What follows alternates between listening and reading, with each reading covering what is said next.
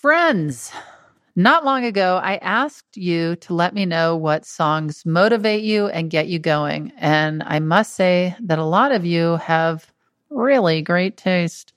Jonathan loves I'll Take You There by the Staple Singers. Disco fan Sarah says Cheryl Lynn's To Be Real. I love that song so much. It reminds me of actually my early days of going out to bars and clubs. Catherine claims that Mr. Blue Sky by Electric Light Orchestra has been scientifically proven to be the happiest song ever. That is so interesting. Also, I would love to meet the scientists that were spending their time doing that. Please, if you are a scientist that worked on this experiment, get in touch. All right, we're going to get a Spotify playlist going of all these songs, so follow Don't Ask Tig on social media so you don't miss it. Thanks to everyone who wrote in. Remember to get your tickets for Don't Ask Tig live on Zoom with Fortune Feimster and May Martin. It's on Tuesday, September 12th, 6 p.m. Pacific Time, 9 p.m. Eastern. Go to don'tasktig.org/live for tickets and information. And you can also see me in person on tour in the following cities. I'll be in Torrington, Connecticut, September 15th, Rochester, New York, September 16th, Wilmington, Delaware, September 17th, Colorado Springs, Colorado, September 25th, Breckenridge, Colorado, September 28th. I'll also be doing a European tour in October, and then Brooklyn, New York, November 4th to tape my next stand-up special. Go to tignotaro.com to get all ticket and show information. And one more thing. Please listen to my brand new podcast, Handsome, with co-hosts Fortune Feimster and May Martin. Every week we get a question from a friend like Nina West, Kenan Thompson, Sarah Silverman, and Jimmy Fallon. So make sure to subscribe to Handsome and listen wherever you get your podcasts. I'm off next week, but I'll be back on September 6th. Now, please enjoy the show. Well, I just remember you thought this guy was hot, and you were like, Tig, I did an ad in the back of a paper. I didn't do it. Wait. I didn't do an ad. I did a missed connections. Okay, whatever. That's different than you're making it sound like I offered money. It was missed connections on Craigslist, Tig. Okay, whatever. That's an ad. That's not an ad. Ad implies payment. Okay, well, here's what's horrifying is I've told this story a million times, and I've told everyone that you put an ad in the paper.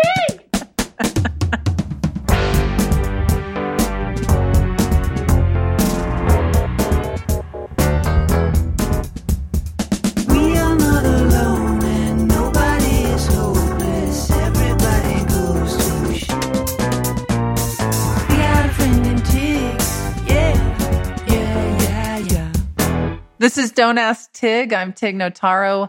Wondering at what point old episodes of this show become advice of yesteryear.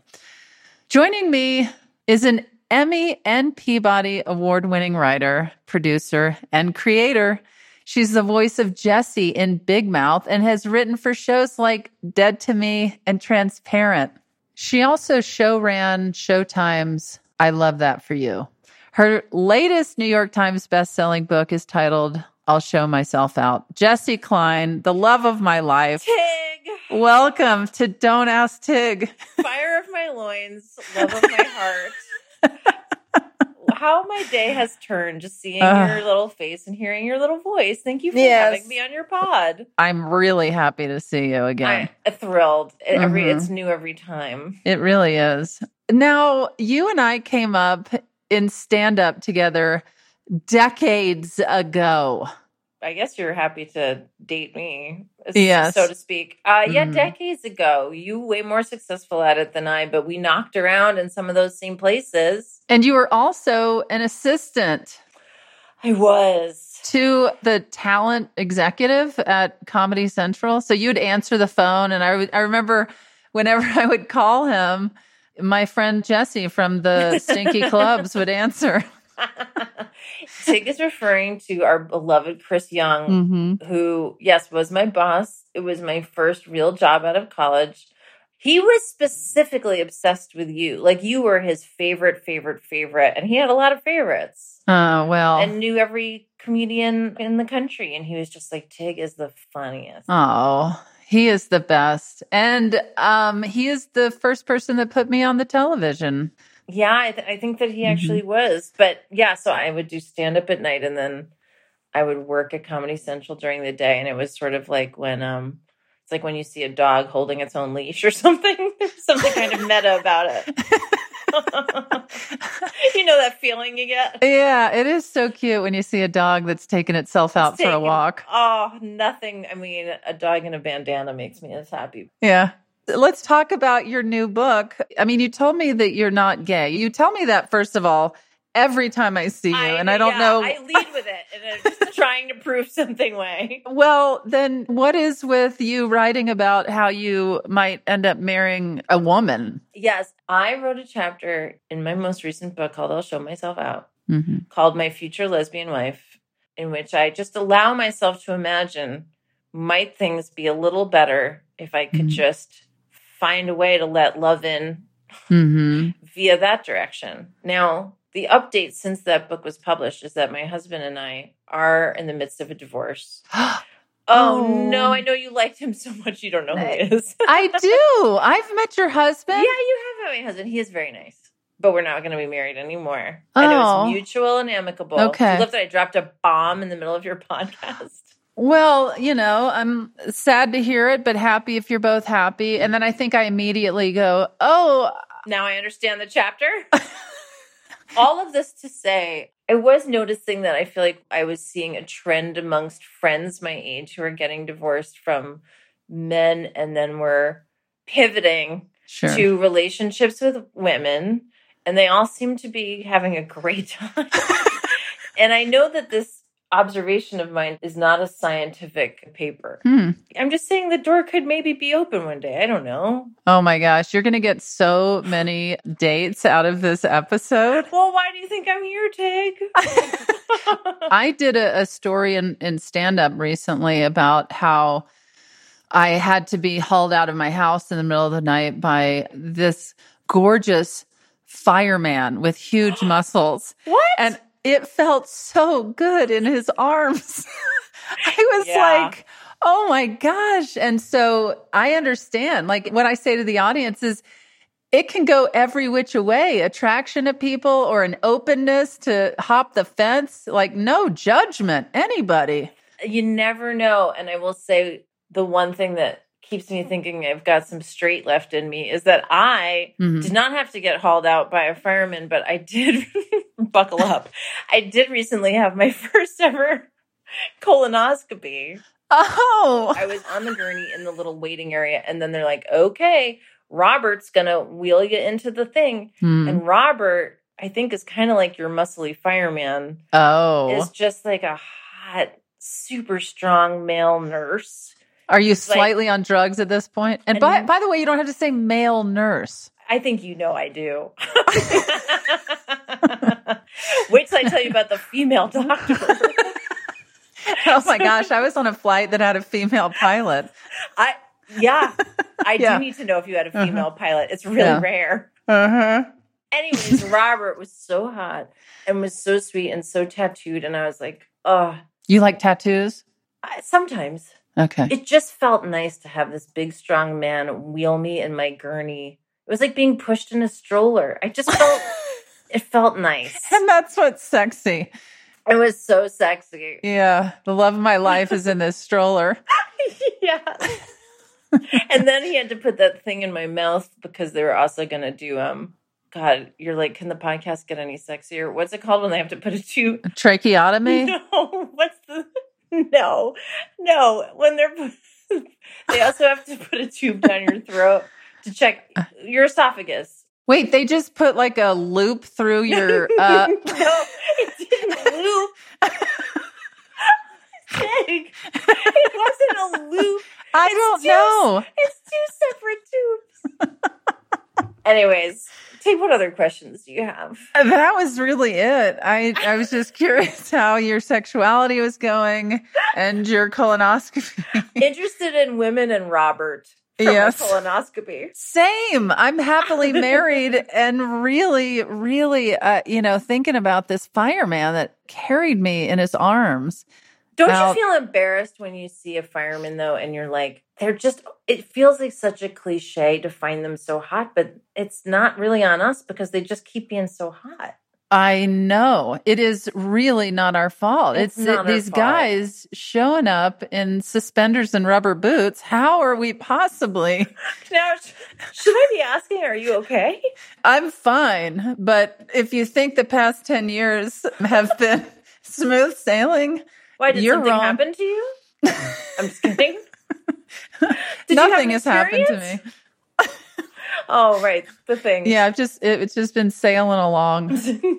Like ice. Now, there is an essay where you talk about creating little books as a tool to help your son Yes. deal with transitions.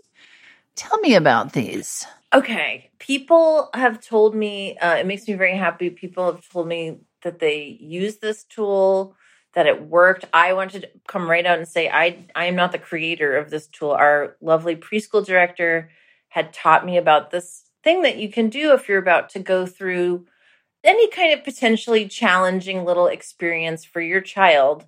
She was like, you just make a little book for them about it in advance. And like, you know me, I was like, 20 pages? She's like, no, girl, we're talking 6 sentences or whatever, but it's a little book. And you just break down into the simplest possible terms, like what is going to happen. Mm-hmm. If it's like moving to a new house, it's like, this is our house. We're going to move out of it. This is a picture of our new house.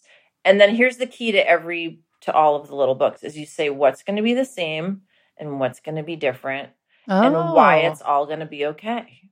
Wow. And when she told me about this, I realized I just want someone to make little books for me. Like that's all any of us ever need is to know what will be the same, what will be different, how will it all be okay. And so I've made little books for him about like when we were going to go on an airplane for the first time. It was like, we're going to do this and we're going to do this and then we're going to land there. And, you know, you leave out the, like, hopefully you'll get there safely.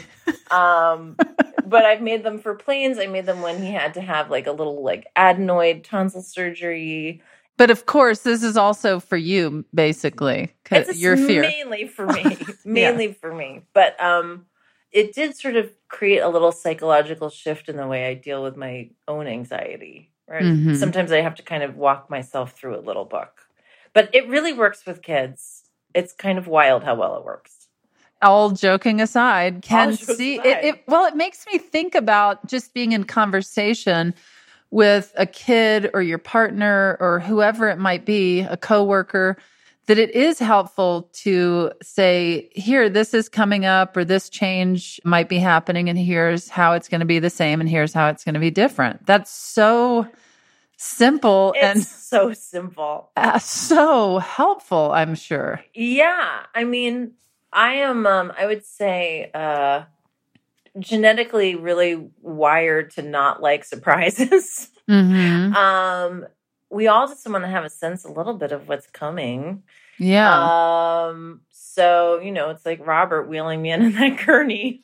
So there's going to be a tube down your throat and a tube up your ass. I never got my fireman's name. So all he is like, I know. So could you track him down? I probably could thank you. Yeah, if I looked up my medical record and just was like, let me see who carried me out of the house. Or your local fire department, like your local firehouse. Yeah, I guess when I have some free time, I will. Wait, but can I tell you for real though? Yeah. When my son was like a little over 1 year old, he had a febrile seizure, which is like, I don't know. I hope your kids didn't have it. It's not serious. It's like just very scary. And it's something that happens with little kids where their fever like gets too high too fast and they have a seizure. And it's like terrifying, but kind of ultimately meaninless. Like they're fine. Yeah. But when it's happening, it's so scary. So anyway, this happened to our child. We thought, oh my God, this is the end. We call 911 and firemen came. I was too anxious to notice Check if them anyone was out. hot. but they were all so amazing. And I rode in the back of the ambulance with one of them. Anyways, we were so grateful to how great they were that we knew they came from our local firehouse, that we like took our son to like find them, and we brought them like a little gift basket. That's so sweet. Months later, and they were the best. Firemen are the best. I think it'd be a little awkward if I showed up, looking the way I do with a basket. Because there's not a little boy who also wants to see a big fire engine. Yeah. It's just me. Tig, I think you should do it. But this happened in like 2019 or something. Oh, it's that long ago? Yeah. So if I hunted him down and brought him a basket and was like, here. I bet he'd love it. Okay. I don't think it's ever too late for a thank you. Oh, I don't either. I just feel like it would be... You just feel like you're too busy to go like thank the fireman that saved your life. Just too many like cool like stand-up dates coming up to go like thank that fireman. Yes, indeed. Cool. But I don't know that he remembers me. Or maybe he's moved on to another firehouse. Okay, fair enough. Just saying. Sounds like one of us went out of the way to thank them and someone else. Yeah, well, just there you go. Kind of sexualize them in their memory forever. Classic Tig. Classic Tig. Objectified and moved on. Well, and speaking of moving on, yes. Do you enjoy giving advice? Do people go to you for advice? Do people go to me for advice? It's really shining a light on the fact that I think the answer is no. But I do love to give it when asked. Okay. I'm ready. Jessi, the first question was sent in from a listener with a creative block. Okay, this is my area. Let's hear it. Allison writes, "Hi guys. I was wondering if you have any tips for breaking out of a creative funk. I've considered myself a writer practically my whole life, but my inspiration has been down and my anxiety has been way up. I want to get back to writing again, but it's hard to come up with any great ideas. Do you have any advice for this particular issue? I would be honored to hear it. Thank you so much in advance." This sounds like a very nice, earnest person that's having a struggle. Who among us? Yeah. Do you have anything out of the gate? I feel like I have two thoughts that are kind of opposing, but they're the two strategies that I kind of try to employ. I don't know. I think very famously, like the general advice about this is like, you got to just force yourself to sit, and it's like going to the gym and do the exercise. Yeah. I don't know what Allison writes, but you just set a time, and at 10:30 every day, you're going to sit and try to at least like free write or just write blah, blah, blah for like an hour. Mm-hmm. And that will help. And the earlier in the morning, the better. Although I also do think it's good to try to exercise a little in the morning before you write. Mm-hmm. I find it's helpful. The equal and opposing piece of advice is that sometimes you also just have to walk away and stop trying, I think, for a little while and go do something else.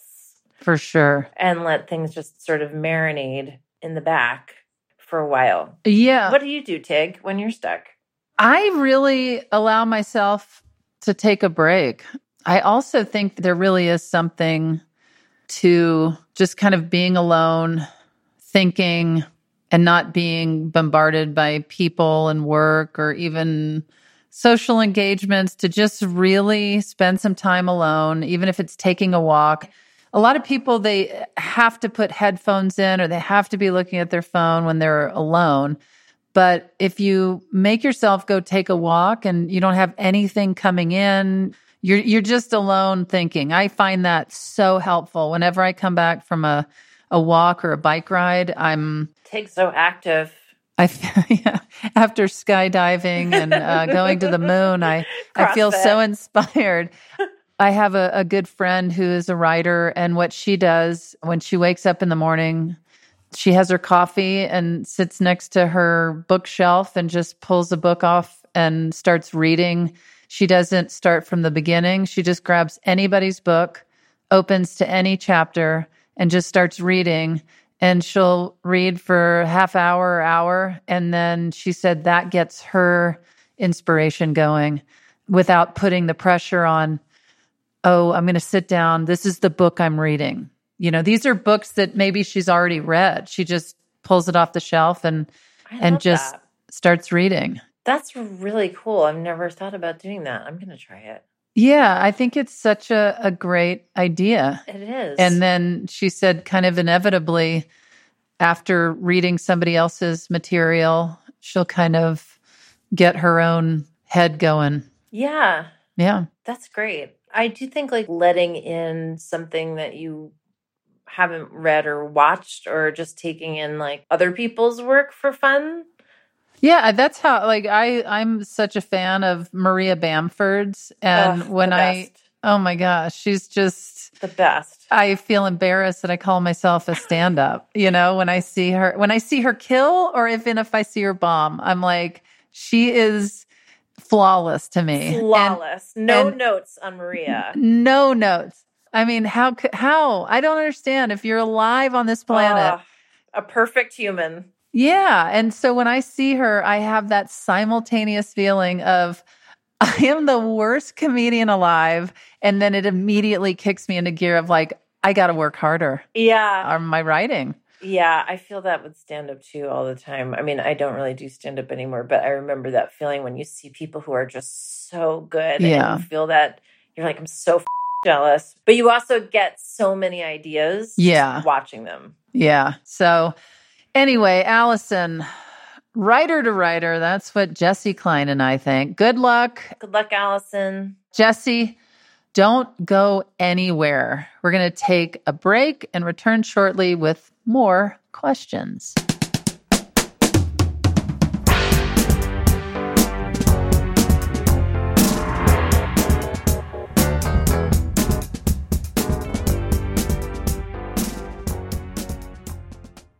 At a time when information continues to come at us faster and faster, sometimes you need to hit pause and rewind.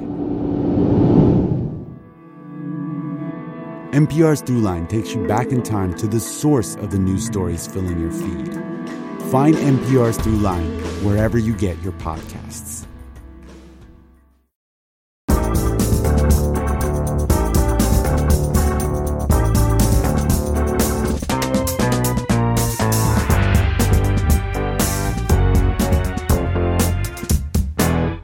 And we're back. Jessi, our second question was sent from Anna. Anna writes, I inherited some of my mom's jewelry, a diamond necklace and a diamond and sapphire ring. They are beautiful. Must be nice. Go on. Hello, girl. Continue. Oh my gosh. They are beautiful and I would like to wear them. However, I don't know how. My husband and I are not fancy folk, and my days include taking my daughter to the bus stop, going to the grocery store, etc. It seems odd to don diamonds in my leggings and sweatshirt while doing these tasks. What do I do?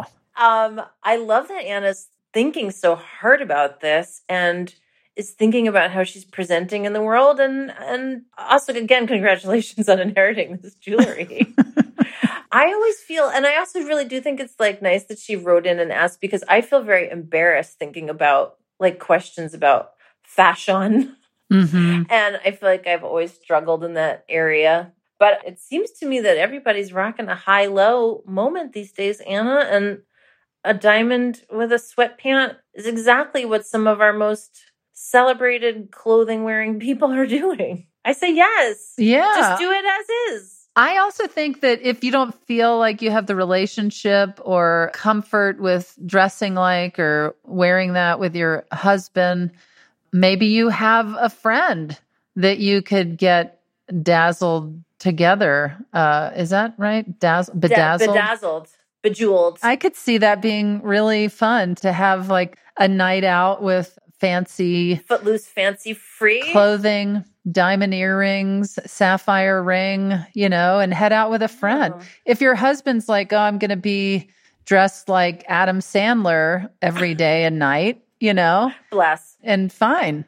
But if you want to head out with a friend that maybe wants to bedazzle it up with you, that's another option.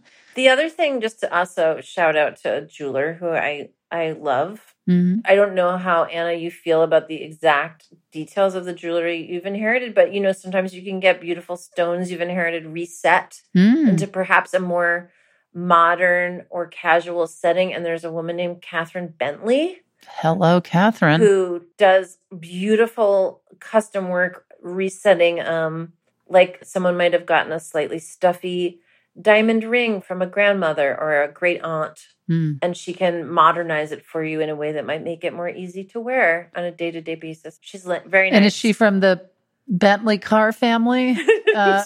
She also makes Bentley cars. She invented the Bentley car, and she works on them most of the time. Okay, so if that's in your price range, Anna, let us know how this goes. Jessi's got great taste. If you could see her right now, she's the one to listen to, all right? And literally in a sweatshirt, but also wearing some jewels. And has her earbuds hanging below her chin. That's what I was told to do. Well, thanks for writing in. Jessi, this next question is from a listener in Seattle. Jessica writes, I've been married for 16 years to a wonderful man who is incapable of planning anything special for my birthday or Mother's Day. He gets stressed at even the suggestion that I'd like him to do anything. But even a few small gestures would mean a lot. How do I get him to do a few special things on these days so I don't have to continue feeling disappointed when they roll around? Oh, Jessica, I've got strong feelings about this one. Oh, see, I don't have any feelings. Yeah, but you felt that way coming into the podcast, I feel like. Here's my strong feeling. Plan it yourself, girl. I just think a lot of men, maybe, and some people, in addition to men, men struggle in this area. And I think I have kind of taken the reins over saying what I want for my occasions. Even when I was with my husband, he is a good guy and very generous, but I would do so much for his birthdays and holidays, and I just wasn't getting what I wanted. And not that I wanted that much, but now Bentley, this is how I met the Bentleys. I just think if there's something you want as a gift or a gesture, you can just tell him what you want. Tell him what to do. If he's feeling anxiety, maybe just give him that guidance, and then you get what you want. He doesn't feel stressed or worried about what to do. He's been given marching orders, and maybe you just have to let go of the idea that it's going to be a surprise. Yeah, I was going to say, I think if you remove that element of you want that surprise, it's probably going to continue to let you down.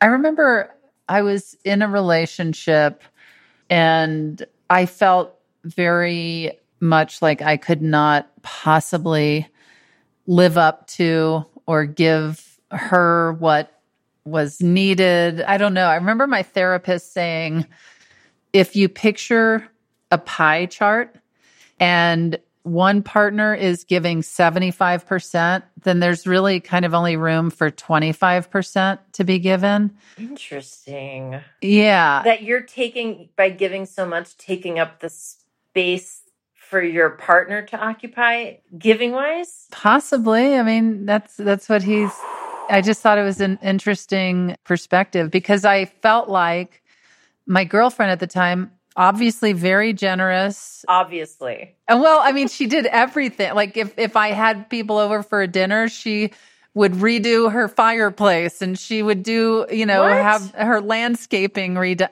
I'm a little bit exaggerating, but, she was like, oh, I can't have people coming over. And it was kind of like more about her with how her house looked and stuff.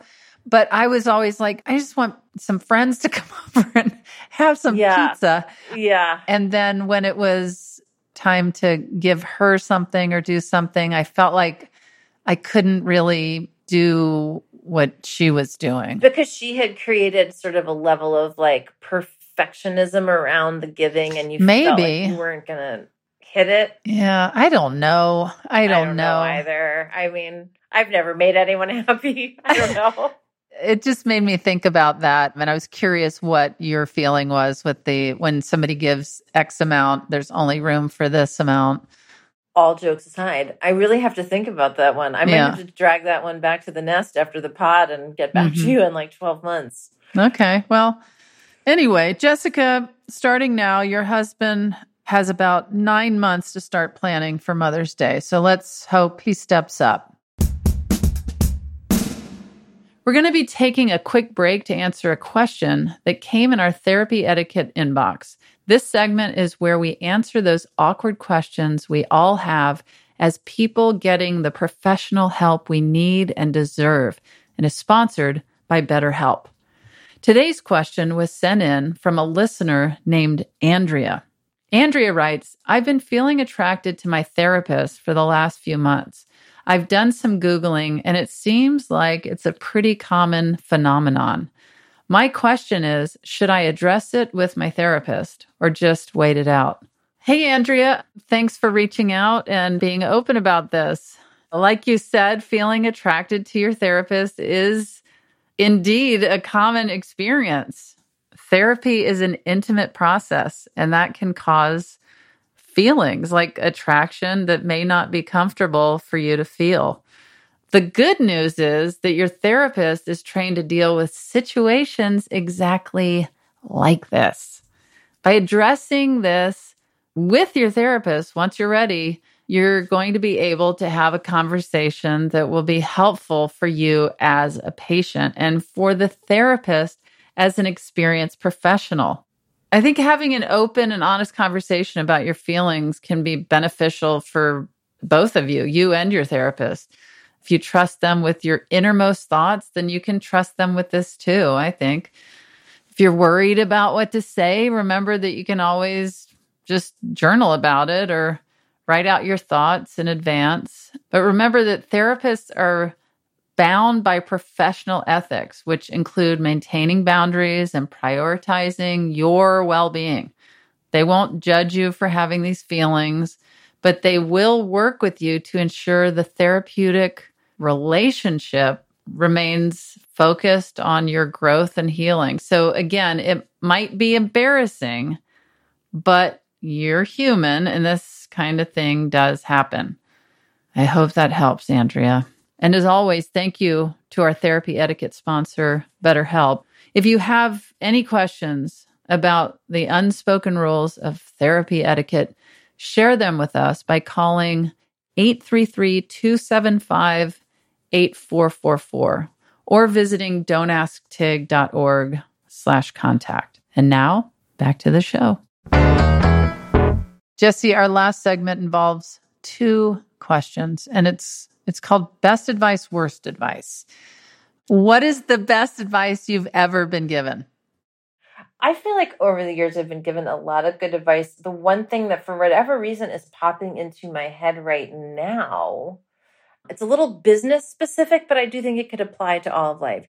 When everyone around you is telling you to like speed up to make a decision, like we need an answer on something, like, and here's all the reasons why you have to give it to us right away. It is like the exact moment that you need to slow down. Just listen to yourself. Don't let yourself get rushed into saying yes or no to things. And in fact, just the more you're getting rushed to do it, the more you have to say, I can't be rushed. It was very helpful advice. I feel like it comes into play every so often in my life. And I think about that piece of advice. That's great. What's the worst advice you've ever been given? Oof. Do you have one while I think about mine?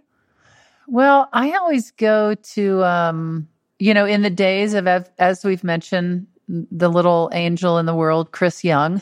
Sweet pea. Yeah, little sweet pea of a human.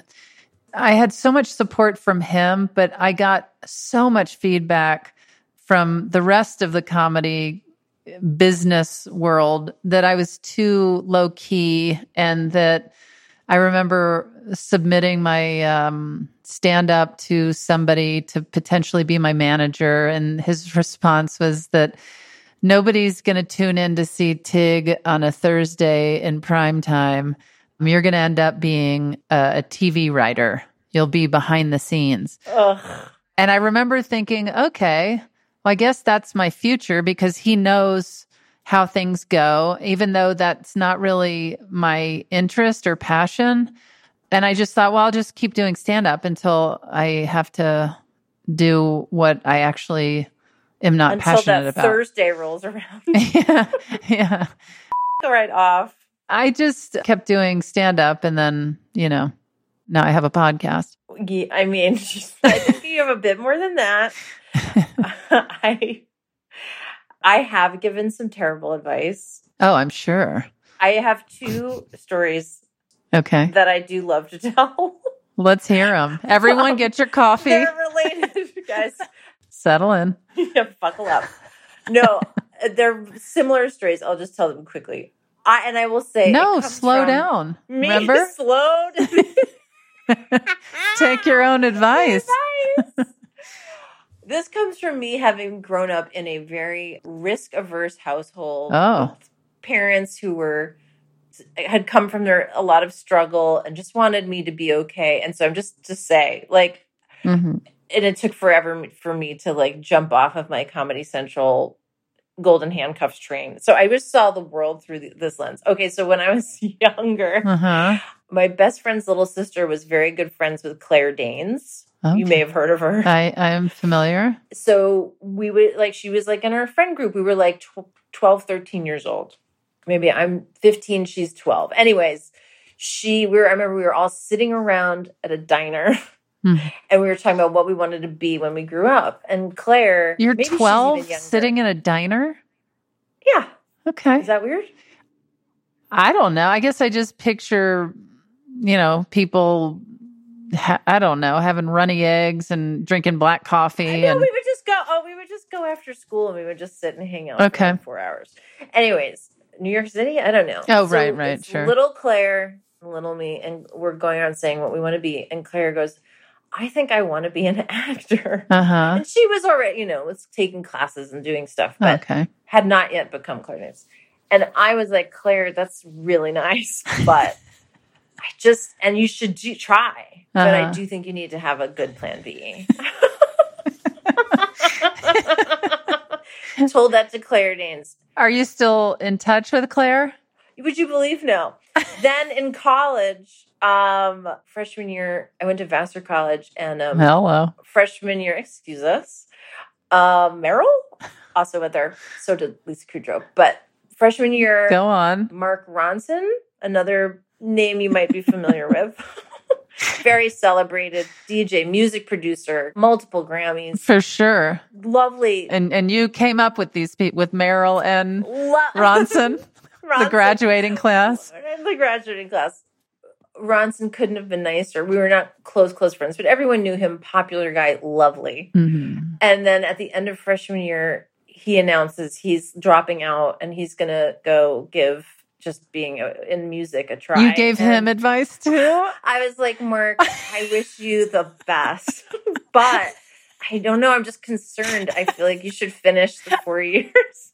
Are you being serious? I am. What a nerd that you're going around. Nerd. The worst. Nerd alert. The worst. You're going around telling everyone. It's just maybe just have a lot. Were you answering Chris Young's phone and telling everyone to go find something else to do? It's just so crazy. Fat chance, okay? Two different true artists of our time. Yeah. I love that you're answering Chris Young's phone and denying yourself your own career in stand-up because you're like, I've got my plan B, okay? Yeah, I want to do comedy, but I'm answering phones, okay? Okay, in my case, I truly just needed the money. However, it's wild to think about the fact that I had 2 encounters with 2 true geniuses. And you're just going around telling everyone no. I didn't. No, not everyone. Just those 2 specific people. I can't wait to talk to Maria Bamford, see what you told her. You know what? I never told Maria Bamford to do that. Okay. It's so embarrassing, but I figured I would share that with all of these people. It's awful. It's humiliating to think about it, and that's why I have to tell her. And have you run into Mark? Are you still in touch with Mark? No, I was never really friends with Mark, and we're not. Nor in the same were you circles. with Claire, and you're still. I was with Claire. Okay. We were all hanging out. We grew up in Soho. Okay. Well, when I see Claire, what a great actress. What a great actress. And I mean, at such a young age. Oh my gosh. You know what you should do? You should write a movie, cast her in it, and have Mark do the music. I have a feeling it might already be happening. Didn't he just? He just did the music for some little independent movie that I think is called Barbie. Well, that's all he could ever hope for is doing little music for indie film. Little indie film called Barbie.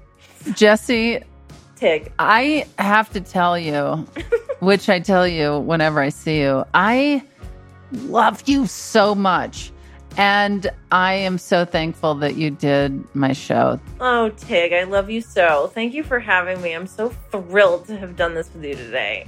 And we'll just see what kinds of romantic propositions I get. I know. I'm excited for you. And is there anything you would like to mention? No. Any just your books and all the television shows? And yeah. Okay. Well, buy and read everything Jessi Klein. And I love you dearly. Not queerly. Love you dearly. Not queerly. Not yet. Not yet? We'll see. All right. All right. All right, Jessi. Bye-bye. Bye-bye.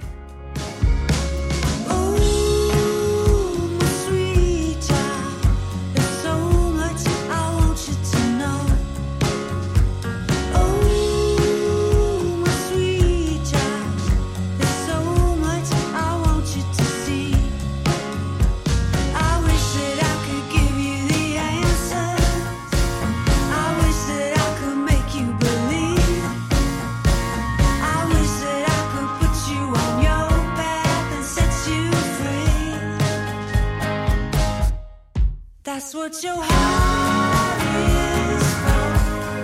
That's what your heart is for. That's what your heart is for. Listen to your heart. Don't Ask Tig is hosted by me, Tig Notaro. It's produced by Thomas Willett and Shayna Deloria. Our executive producer and editor is Beth Perlman. Engineering and sound mixing by Alex Simpson and Josh Savageau, digital production by James Napoli, talent booking by Marianne Ways, production support from Maria Wertel and Lou Barron. Our theme music is Friend and Tig by Edie Brickell and Kyle Crusham, and Listen to Your Heart by Edie Brickell. Special thanks to Hunter Seidman. APM Studios executives in charge are Chandra Kavadi, Alex Schaffert, and Joanne Griffith. Concept developed by Tracy Mumford. Our executive consultant is Dean Capello and Gobsmack Studios. You can always ask for advice at don'tasktig.org. Just write in with your problem or send us a voice memo. Remember to follow us on social media at Don't Ask Tig. Don't Ask Tig is a production of American Public Media. And as always, thanks Dana, and I'll tell Becky. That's what your heart is for. That's what your heart is for. That's what your heart is for. Listen to your heart.